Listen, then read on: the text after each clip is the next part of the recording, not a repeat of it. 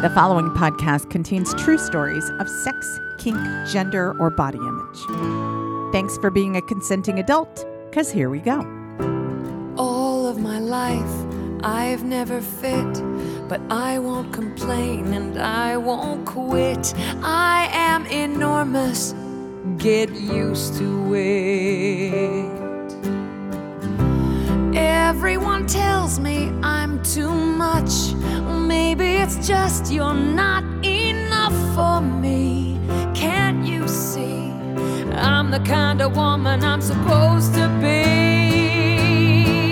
Hey, my vagina is 8 miles wide. Absolutely everyone can come inside. If you're ever frightened, just run and hide. My vagina is 8 miles wide.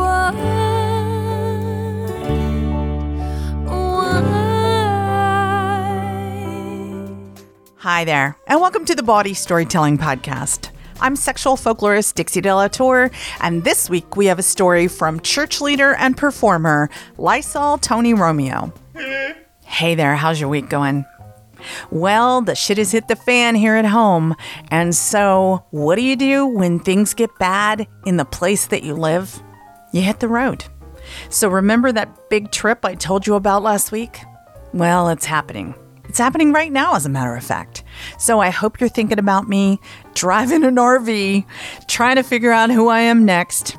And I can't tell you where I'm going because here's the thing. Do you know that rule number 1 of being a woman who RVs is that you're not supposed to post pictures on social media or announce on social media where you're going?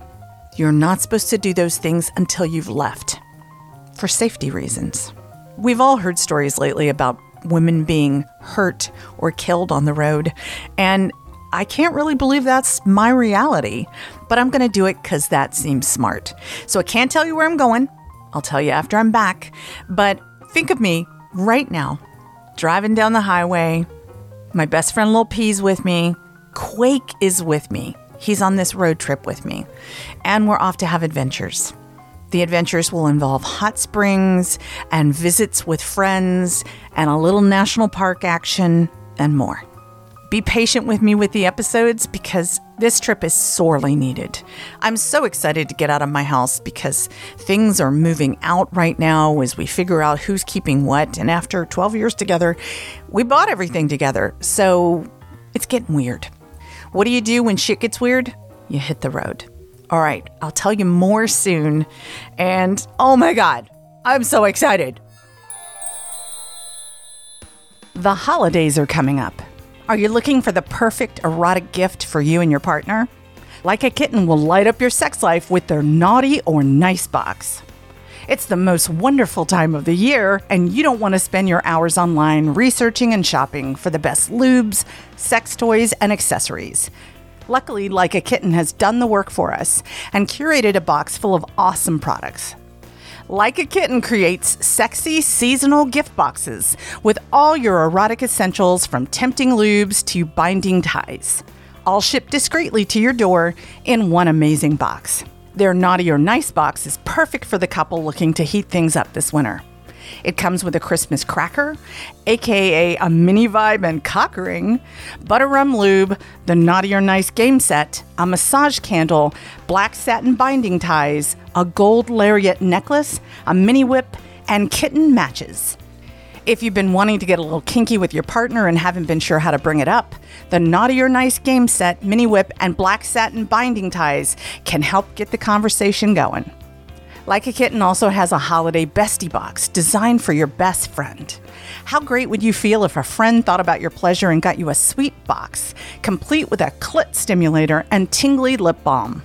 Right now, Like a Kitten is offering our listeners 20% off and free shipping when you go to likeakitten.com/Dixie or enter code DIXIE at checkout. And the link to that is in this episode's show notes. Best of all, a portion of all Like a Kitten sales go to charities that focus on women's empowerment, education, and health. So this holiday season, you can turn yourself on and help women around the world. Just go to likeakitten.com/Dixie or use promo code Dixie to get 20% off these incredible boxes. Holy Hitachi magic wand, it's December. You know what? There's lots of holidays in December. And you're looking for a great gift, aren't you? You already told me that. I already knew that. So I'm going to give you 2 options that will not only help you support Body, but it will give the perfect gift. I'm teaching a storytelling workshop in January. Tickets will be on sale soon. If you haven't seen the link yet, just go to dixie@bodystorytelling.com and let me know you're interested. It's a great gift. And I already have people who are planning to give it to their parents. I like those people. The other option is storytelling for self-discovery, where I can work one-on-one with you. My specialty is custom crafted coaching, where I take someone who's never done this and teach them how to get a standing ovation. It's happened for so many years now, and you deserve more standing ovations in 2022. So send me an email, dixie@bodystorytelling.com, and next week I'll have a link in the show notes so that you can reserve your spot in the workshop or book your custom crafted coaching with me. So storytelling is my life's work. But I do more than just body storytelling. I also do bona fide storytelling. Bona fide storytelling is very body adjacent, but it is without the sex or kink. There's no in and out in the stories. It's about the emotional complexities that storytelling is known for, particularly our kind of storytelling. I got special permission to share this story with you, so let me tell you about the storyteller. Lysol Tony-Romeo is the lead conceptual artist behind the First Church of the Sacred Silver Sexual, which has won an SF Best of the Bays editor pick and puts on a yearly Bowie birthday bash at the chapel in San Francisco each January. I go every year. It is phenomenal. In 2016, he mounted a conceptual political campaign as DJ Action President in the form of a YouTube channel featuring satirical political ads and commentary on big donations in politics. He is a founding member of Music for the Apocalypse, or MUFTA, a theatrical dance punk band that is in no way to be held legally responsible for the current apocalypse. This storyteller is Lysol Tony-Romeo.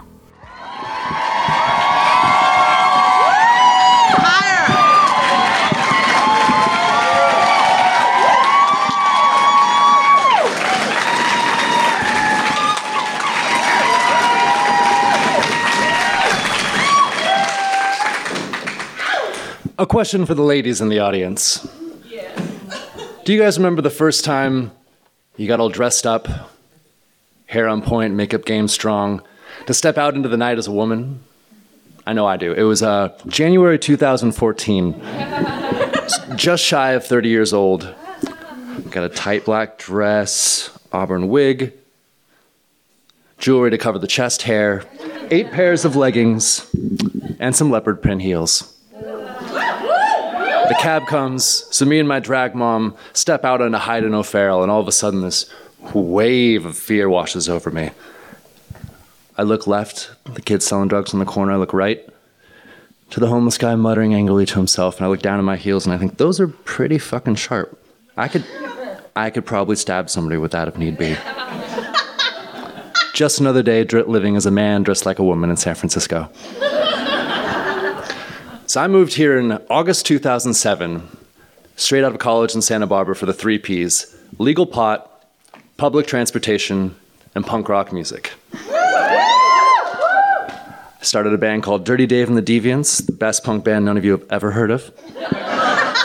It's a really angry punk rocker with this no interest in looking visually interesting on stage and an active disdain for people that only listened to dance music. It's kind of full of myself,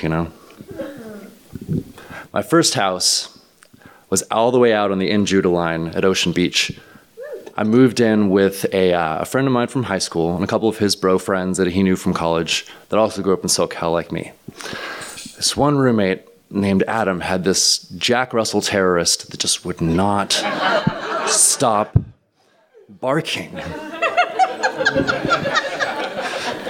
Adam was never home, his room smelled like shit, and just all day, every day with the dog. So one day, in this fit of anger, I storm into his room, I grab the little motherfucker, and I put him in a closet, and then close the door. Oh, please. Adam doesn't like that. We get into a fight that involves me giving him a black eye, kicking out a window of my bandmate's van. Bandmate freaks out, kicks both of us out of the car, leaves us on the side of the road in Bayview in the middle of the night. I immediately start blubbering and apologizing, and he forgives me in that I'm your roommate, I kind of have to type sense. But I can kind of tell that the roommates are looking for a space, our lease is almost up, and I haven't been included, so draw your conclusions from that. A couple weeks later, spring 2008, we're walking back from a house party in the Richmond. It's me, my roommates, and their friend Mike. Mike's medium height, short cropped hair, kind of looked like the Verizon "Can you hear me now" guy.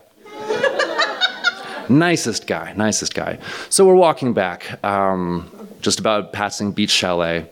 I've got this gigantic bottle of Barefoot wine that I've been slowly drinking the entire night. Me and Adam start getting in a fight. We start arguing again. Mike gets in between us, looking to break it up. And before I know it, my hand is pulling back like this. And it starts falling through, and my brain's thinking, no, you don't want to do this, don't do this, don't, stop. But I'm drunk. I'm a step too late. Mike turns away from Adam and looks at me just in time to see the bottle crash down on his forehead. Not enough time to react. He drops to the floor. There's no blood, but he's not breathing. And I get this, oh my God, what the fuck did I just do feeling? And it's the cold sweats, heart starts pounding, tunnel vision kind of narrowing the situation. That weird kind of like, wow, wow, wow, that happens when you're drunk and in trouble. I don't know if that, anybody? No? I'm looking at the bottle, it's still in my hand. It hasn't broken somehow. I toss it just far enough into the bushes that the cops don't find it, looking for it later. The lifeguard in me kicks in, and I go to check to see if he's breathing. He is, but just barely. I know from experience that with blunt force trauma like this, there's probably some sort of internal bleeding, and he might not have long. I perform first aid just long enough to get the ambulance there, and then I slink off to my house to weigh my options. I could run, but I don't have any money or anywhere to go. I could try killing myself, but that didn't work too well last time. Or I could sit there and wait for the cops to come. I decided to sit there and wait for the cops to come.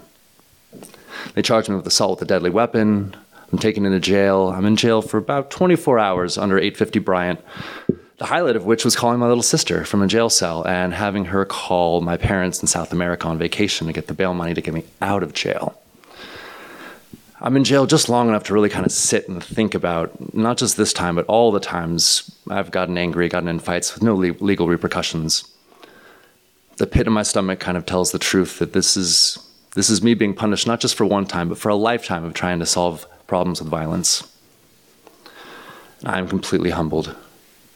Because I'm white and polite, and it's my first violent offense, I'm able to plead to a misdemeanor. I get 3 years probation, 3 months with an ankle bracelet, and 52 weeks of a domestic violence class. Now, I didn't get convicted of domestic violence, but I didn't object because at this point I'm utterly humbled. I feel like I have no reason or no right to judge anybody else. Sure, this guy may have cut me off in traffic, or this lady was a dick to me on the bus, but did they ever hit anybody over the head with a bottle for no good reason? No. So I decided to go into this class with an open mind. Like, why fight it for 52 weeks? So on a Tuesday, I go over to the sheriff's office near the courthouse. I come upon this parking lot. These guys look straight out of high school, to the ones that looks like they could be grandfathers. All races represented. They're divided into cliques. Some cliques are laughing and joking around. Some are just sitting there smoldering with resentment. And then there's a handful of loners like me that are just trying to hide how terrified they are. Sheriff finally tells us it's time to come in, so we file in single file. We get patted down and put our phones in a plastic bin so we can't use them till the end of class. And as I'm walking up to the classroom, I see this big poster on the wall. There's a woman holding her hand to a black eye. To her left is a small child huddling like this. And to the right, there's a man, or a shadow outline of a man with his hand outstretched like this. Caption says, "Is this what a man looks like? Violence is a learned behavior. It can be unlearned." And that really struck me, because I never felt like I wanted to be violent. It just kind of felt like an obligation, like it was part of being a man.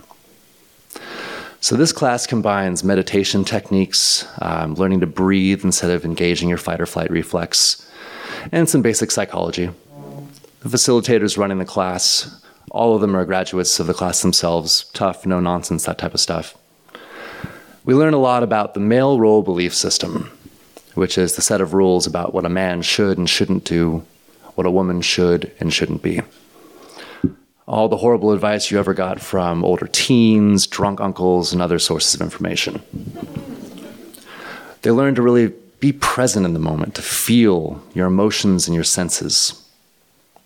To learn how to fade your hitman, which is the part of you, the persona that comes out ready to fight, to reestablish your honor or your respect or any of that type of stuff. To try to find your authentic self inside you, hidden beneath all of the fear and anger. It's really resonated with me because I don't know about you guys, but I've got this idealized pre-social childhood version of me before the world got to me. And I could feel it talking inside of me, even though I tried to muffle it with all of my instincts. There's this exercise called the destruction cycle. The man sits in the center of a semicircle, the whiteboard behind him with the destruction cycle written out. And the men in the semicircle help walk him through the violent incident, the sequence of events that led him to getting to that class in the first place. At one point, they ask you to try to think about what your emotions were in that moment. And there, we have an emotion wheel. There's hurt, there's happy. Those are the two main ones. And there's also sad, angry, excited, passionate, content, and afraid. While most men readily admit that they are angry or even sad in the moment, it takes a good 15 to 20 minutes to prod out of these people that they were afraid. I remember this one kid, Javier, little guy, huge white t-shirt, jeans, kind of looking like Fievel. I know, I love that guy. He took the longest out of anybody in the class. I remember those of us who had already done the exercise kept trying to talk him into it. And I remember at one point there's this moment of realization followed by this sad sinking of defeat. He hit his girlfriend because he was scared he was going to leave her. And all I'm thinking in the moment is 50% of the population in this world can't admit that they're afraid. And if you can't admit that you're afraid, how can you ever really feel safe? I made it out of that class. Once you learn to admit the fear, you can start to let it go. I look back now and I can't believe how far I've come and how distant I am from that person. Turns out being vulnerable is really good for personal and artistic growth. And that's the story of the drag queen you see before you today. Thank you.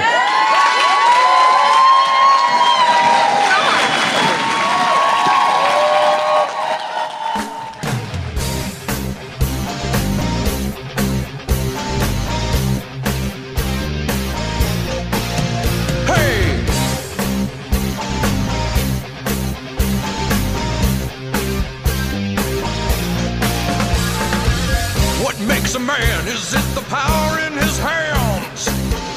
Is it his quest for glory? Give it all you got to fight to the top, so we can know your story. Now you're a man, man. Now you're a man, man. You are now a man, you're a man. Now you're a man.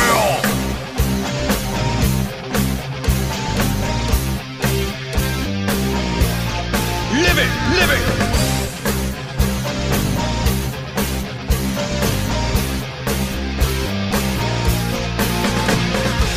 What makes a man? Is it the woman in his arms?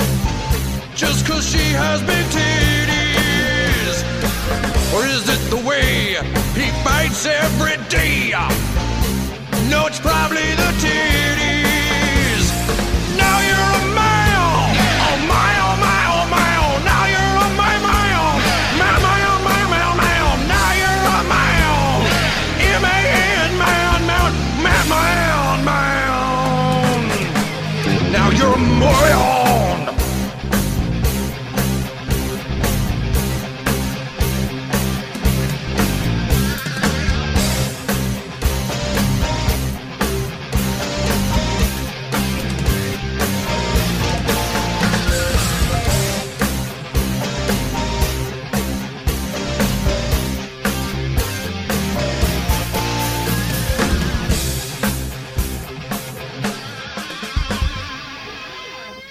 That was Now You're a Man by DVDA, also known as Trey Parker and Matt Stone of South Park. And that's from the movie Orgasmo. There's a secret club I want to invite you to. It's Body's Patreon. Come chat with me and some of the storytellers featured in the live shows or on the podcast. Watch and listen to behind-the-scenes stories and hear these podcast episodes with no commercial interruptions. If you love body storytelling or sex and kink, join your new body friends who will share openly from their own lives, telling you their real-life tales of kink, polyamory, swinging, sex parties, and gender-related stories that will inspire you to make 2022 the year that you make your own adventurous dreams come true. Right now, I've got a special holiday offer for new Patreon members. You'll receive a custom-made thank you card from me, and inside, I'll include a golden key to a whole new world, along with collectible body stickers. Plus, if you act now, you'll get access to every single previous Body live stream replay. All of them. All for joining Body's Patreon at the $10 a month level or higher. But hurry, this offer expires on December 31st. You'll smile that secret smile as you finger that little golden key dangling from your keychain or necklace, flagging your love for sex, kink, gender, and story. It's our very own secret safe space to belong to, where you can listen, tell, and connect on a deeper level. Discover what joy awaits you in the Body Speakeasy. Go to patreon.com/body right now, and I'll see you inside. Well, that's the end of our time together. But before I go, I want to say thank you to the people who make this podcast possible every week. Thank you to David Grossoff, Joe Moore, Mosa Maxwell Smith, Donal Mooney, and especially to Marty Garcia, our podcast producer. I'm sexual folklorist Dixie Delatour. This has been episode 204. I bit my tongue. This has been episode 204 of the Body Storytelling Podcast. Thanks for listening. Gigantic, a big